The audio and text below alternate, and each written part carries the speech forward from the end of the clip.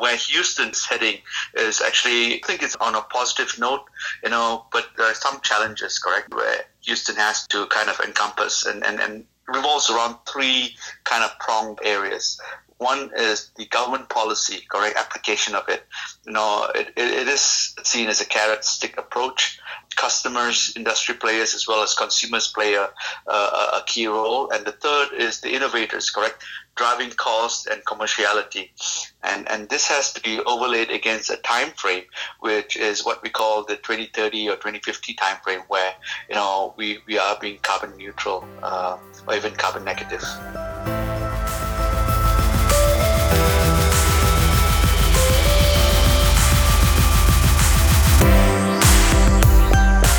To the Economic Development Podcast presented by Blueprint Creative Group. And we've been discussing targeted industry growth, any shifts from the pandemic, and what opportunistic trends may present itself moving forward in the future in a post-COVID environment.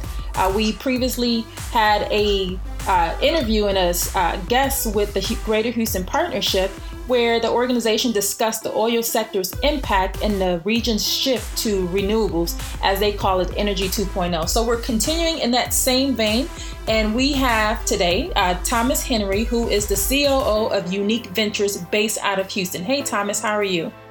Good. Hi. How are you doing? The weather here is great. Excellent. You can't see it, of course, in a visual podcast, but it's excellent weather here.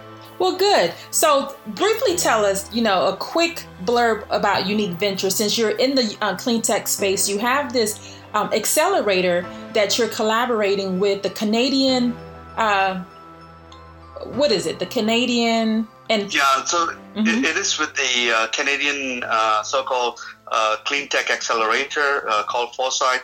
But again, it is actually a need in the Canadian ecosystem to actually have something that is very similar to the model that we have over here. And that's why it has been spurred by the Canadian Economic Development, as well as the people from the Canadian Consulate in Dallas.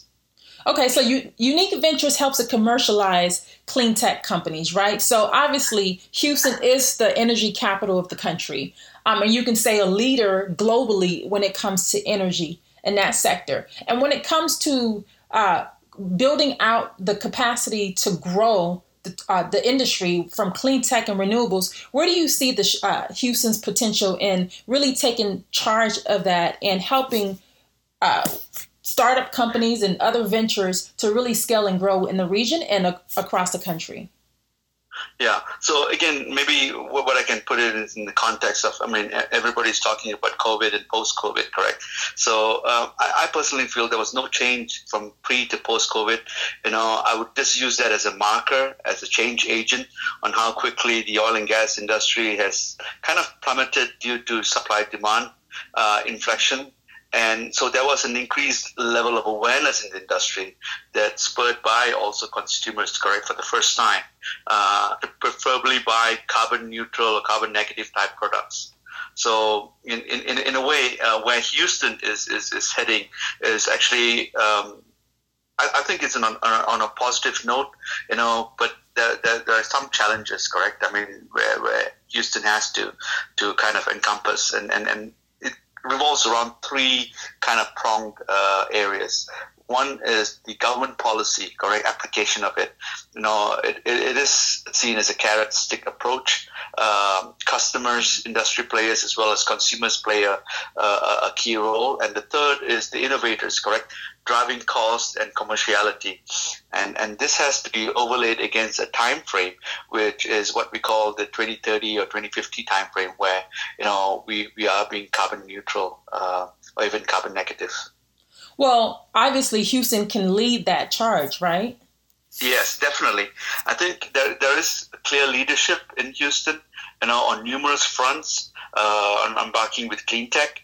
But again, it's good to try to measure, correct, and have some key milestones and translating these so-called goals to KPIs and make sure these KPIs are measurable for the three players that I just mentioned, correct? I mean, from a government policy, from your customers, which is the industry players and consumers, and then also the innovators who are bringing the technology to fruition. From a policy perspective, what do you think companies like yours would want to see? Yeah, so again, there needs to be a win-win, correct? I mean, so for companies like us, where we work with our alliance partners, the industry players, where we provide companies or innovators or startups with the opportunity for field trials. So what we liked about the Canadian system, that hopefully Houston can start thinking about how government policies can play. There's a very active role in from the government in trying to make sure that companies like us actually thrive, correct, in terms of either support from funding, but more importantly, to provide that so-called growth for startups to say, hey, I'm going to take a risk at your technology, and we're going to try to fund half of it while the industry funds half of it. So a lot of it has to do with, with clean tech to say, hey, am I going to take a risk in trying to prove up that technology? And how do I prove up that technology? So they get into bed quite easily with the industry players in trying to work together to a clean tech goal and KPIs. Okay. So Houston could benefit from that. Okay. A bit more from policy. Okay. So let's talk about Unique Ventures, because you're helping to bring more of these ventures to the pipeline. So what type of work do you do with them? Okay, so again, so we serve as a technology bridge between, so like what we have forayed in Canada, but we have got a technology bridge with Business France, we've got a technology bridge with Innovation Norway, the Israeli Innovation Authority, and what we do is we seek technologies globally that are ready to do business in Houston, correct? But to do business in Houston, it's not easy. So in terms of, when I say not easy, it is just the ability to do field trials. It is about trying to say, hey, I'm introducing the technology to but I need the industry to be able to provide that field to test my technology, correct? So that's where I think Houston has got a massive amount of capacity to be able to do that.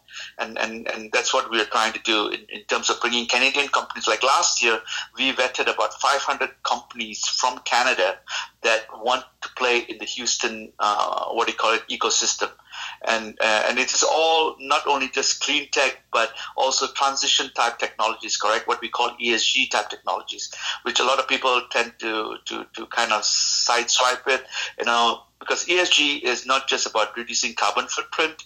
It is one element of it, but it's also about maximizing and trying to understand what your operational efficiencies are to reduce the carbon emissions, correct? So it is a very, complex problem, but people tend to just go for the quick wins, correct? Okay, so let's shift to growth opportunities in Houston. So obviously, because of the pandemic, we're seeing a lot of shifts in different markets, and it looks differently depending on where we're talking about. So for example, out in the West, in Silicon Valley, you're seeing a lot of exits, which was already happening in California. But since the pandemic, we're seeing more of it. So a lot of different markets they stand to gain from a lot of the Silicon Valley companies that may be looking to relocate. So for those clean tech companies that may be based out of that region, what do you think Houston has to offer for them to choose Houston versus somewhere else? Well, Houston has got a very diverse, mindset, correct? I mean, and with the diverse mindset, you get people to be able to think different scenarios, different opportunities. What is interesting is Silicon Valleys can come and relocate to Houston. Hopefully the Silicon Venture arm also try to relocate. So that's why I think with Houston, we have created this HX fund to funds, correct? I mean, the ability to invest in Houston. So not only the startups relocating back to Canada, to Houston, but also to have the venture capital to come in and play in our ecosystem, that would help and benefit a lot. And I think it's going to be a long road for the venture people from Silicon Valley, because they feel that oil and gas is dirty. I need to go to clean tech. But again, I keep telling people, you have to understand the swim lanes of an oil and gas and a clean tech, and there is a thing called a transition.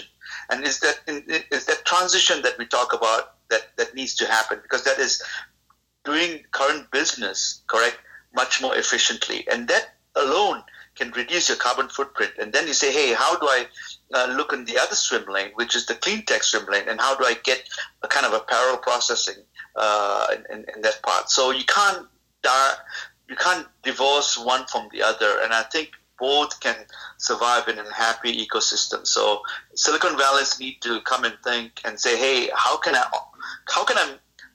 spur my company over here in Houston, which is predominantly kind of oil and gas, and say, hey, my clean tech can solve an immediate problem right now in the oil industry, but in the longer run, this is the way to go, correct? So I think there's an opportunity, so they shouldn't be looking at, I'm just coming here to establish a clean tech, but think about how you can actually get into the system first before trying to solve world hunger. Well, just based off of what you're saying, the greatest potential to tap into maybe more immediately is the venture side, when it comes to recruiting those companies, because obviously that's going to help to scale the capacity of startup ventures in Houston to be able to grow and scale the way that they need to. And, when you mention how you have these links, global links to other technology focused districts or arms around the country from Israel, I think what your company is doing, including with what others do, that's also going to help to scale the growth of the clean tech and renewable sector in the region. Oh, yeah. I mean, if we take a look at, so last year we had a technology open call with the Israeli Innovation Authority. I think 90% of the companies were related to clean tech. And again, we work closely with EPI Center Accelerator down in San Antonio that work in the utility space. And we work together with them in trying to get field trials for these Israeli companies so that they can actually grow in Houston.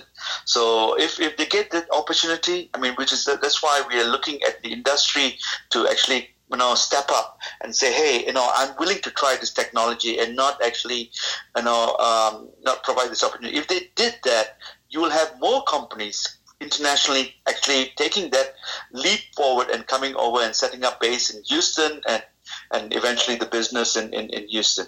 Okay. So as we close, you're doing a lot, and you recently had news where you're partnering with the Canadian Consul General with this accelerator. What else do you have with Unique Ventures? What does the future look like? What are you excited about? Yeah, so it is a very exciting journey. So again, we are launching that what we call Energy Next Hub mid-April under the guidance of the Canadian Economic Development, and then that platform will be the kind of cornerstone to actually link up with various ecosystems. So we're looking with Business France to join them. They're going to be starting up what we call the Hydrogen Hub. And they're looking at bringing French companies and vice versa, U.S. companies to France, and it's kind of gateway to Europe. So we'll be actively involved with that. And then we're also looking soon to Latin America and bringing them on board. We've been in talks with Ecopetrol, and we're looking at bringing companies from Colombia and clean tech companies to Houston. Do you think the pandemic will have any impact to companies? Well, obviously the timing may be affected, but will it have any long-term impacts to international companies coming into the market? No, surprisingly, not at all. In fact, actually, the whole Zoom so-called system has allowed people to do a bit more reflection, correct? So they didn't have to actually get on a plane and say, "Oh, I wasted my trip," not knowing who to talk to. So now a lot of the front-end work can be done by Zoom, and then when they get on the plane to come over here and talk, it's more on how do I sign my contract and things like that. So it was a blessing in disguise, actually. So, the trips are a bit more, how should I say, effective. So, for example, we'll be trying to do some work with even bringing companies with from Indonesia. We're going to use Amy Henry, who's the CEO of Unique Ventures, is a board member with TIE Houston. So we're going to use TIE Global, if you don't know about it, to look at companies outside in the Asia Pacific area. So again, it is going to be a global. Houston is going to be the kind of the epicenter of getting all the companies into clean tech, and we are excited to be part of it. Good. So this is very exciting time for you. I know you mentioned the San Antonio partnership. Are you tying in all of these global partnerships with some type of relationship locally with the Greater Houston Partnership or even the city? Yeah, so we want to do that, but at first we just wanted to make sure that we have consolidated all these technology bridges, and then we want to have a discussion with the Greater Houston Partnership to make sure that we have the right platform and the support that we need. We can't do this alone. Because we are doing this for Houston, but we need the Greater Houston Partnership and to actually, the mayor himself to help. And now with this first launch in Canada, there's no reason why we can't work together and how shall I say, use us as a vehicle to get that collaboration going.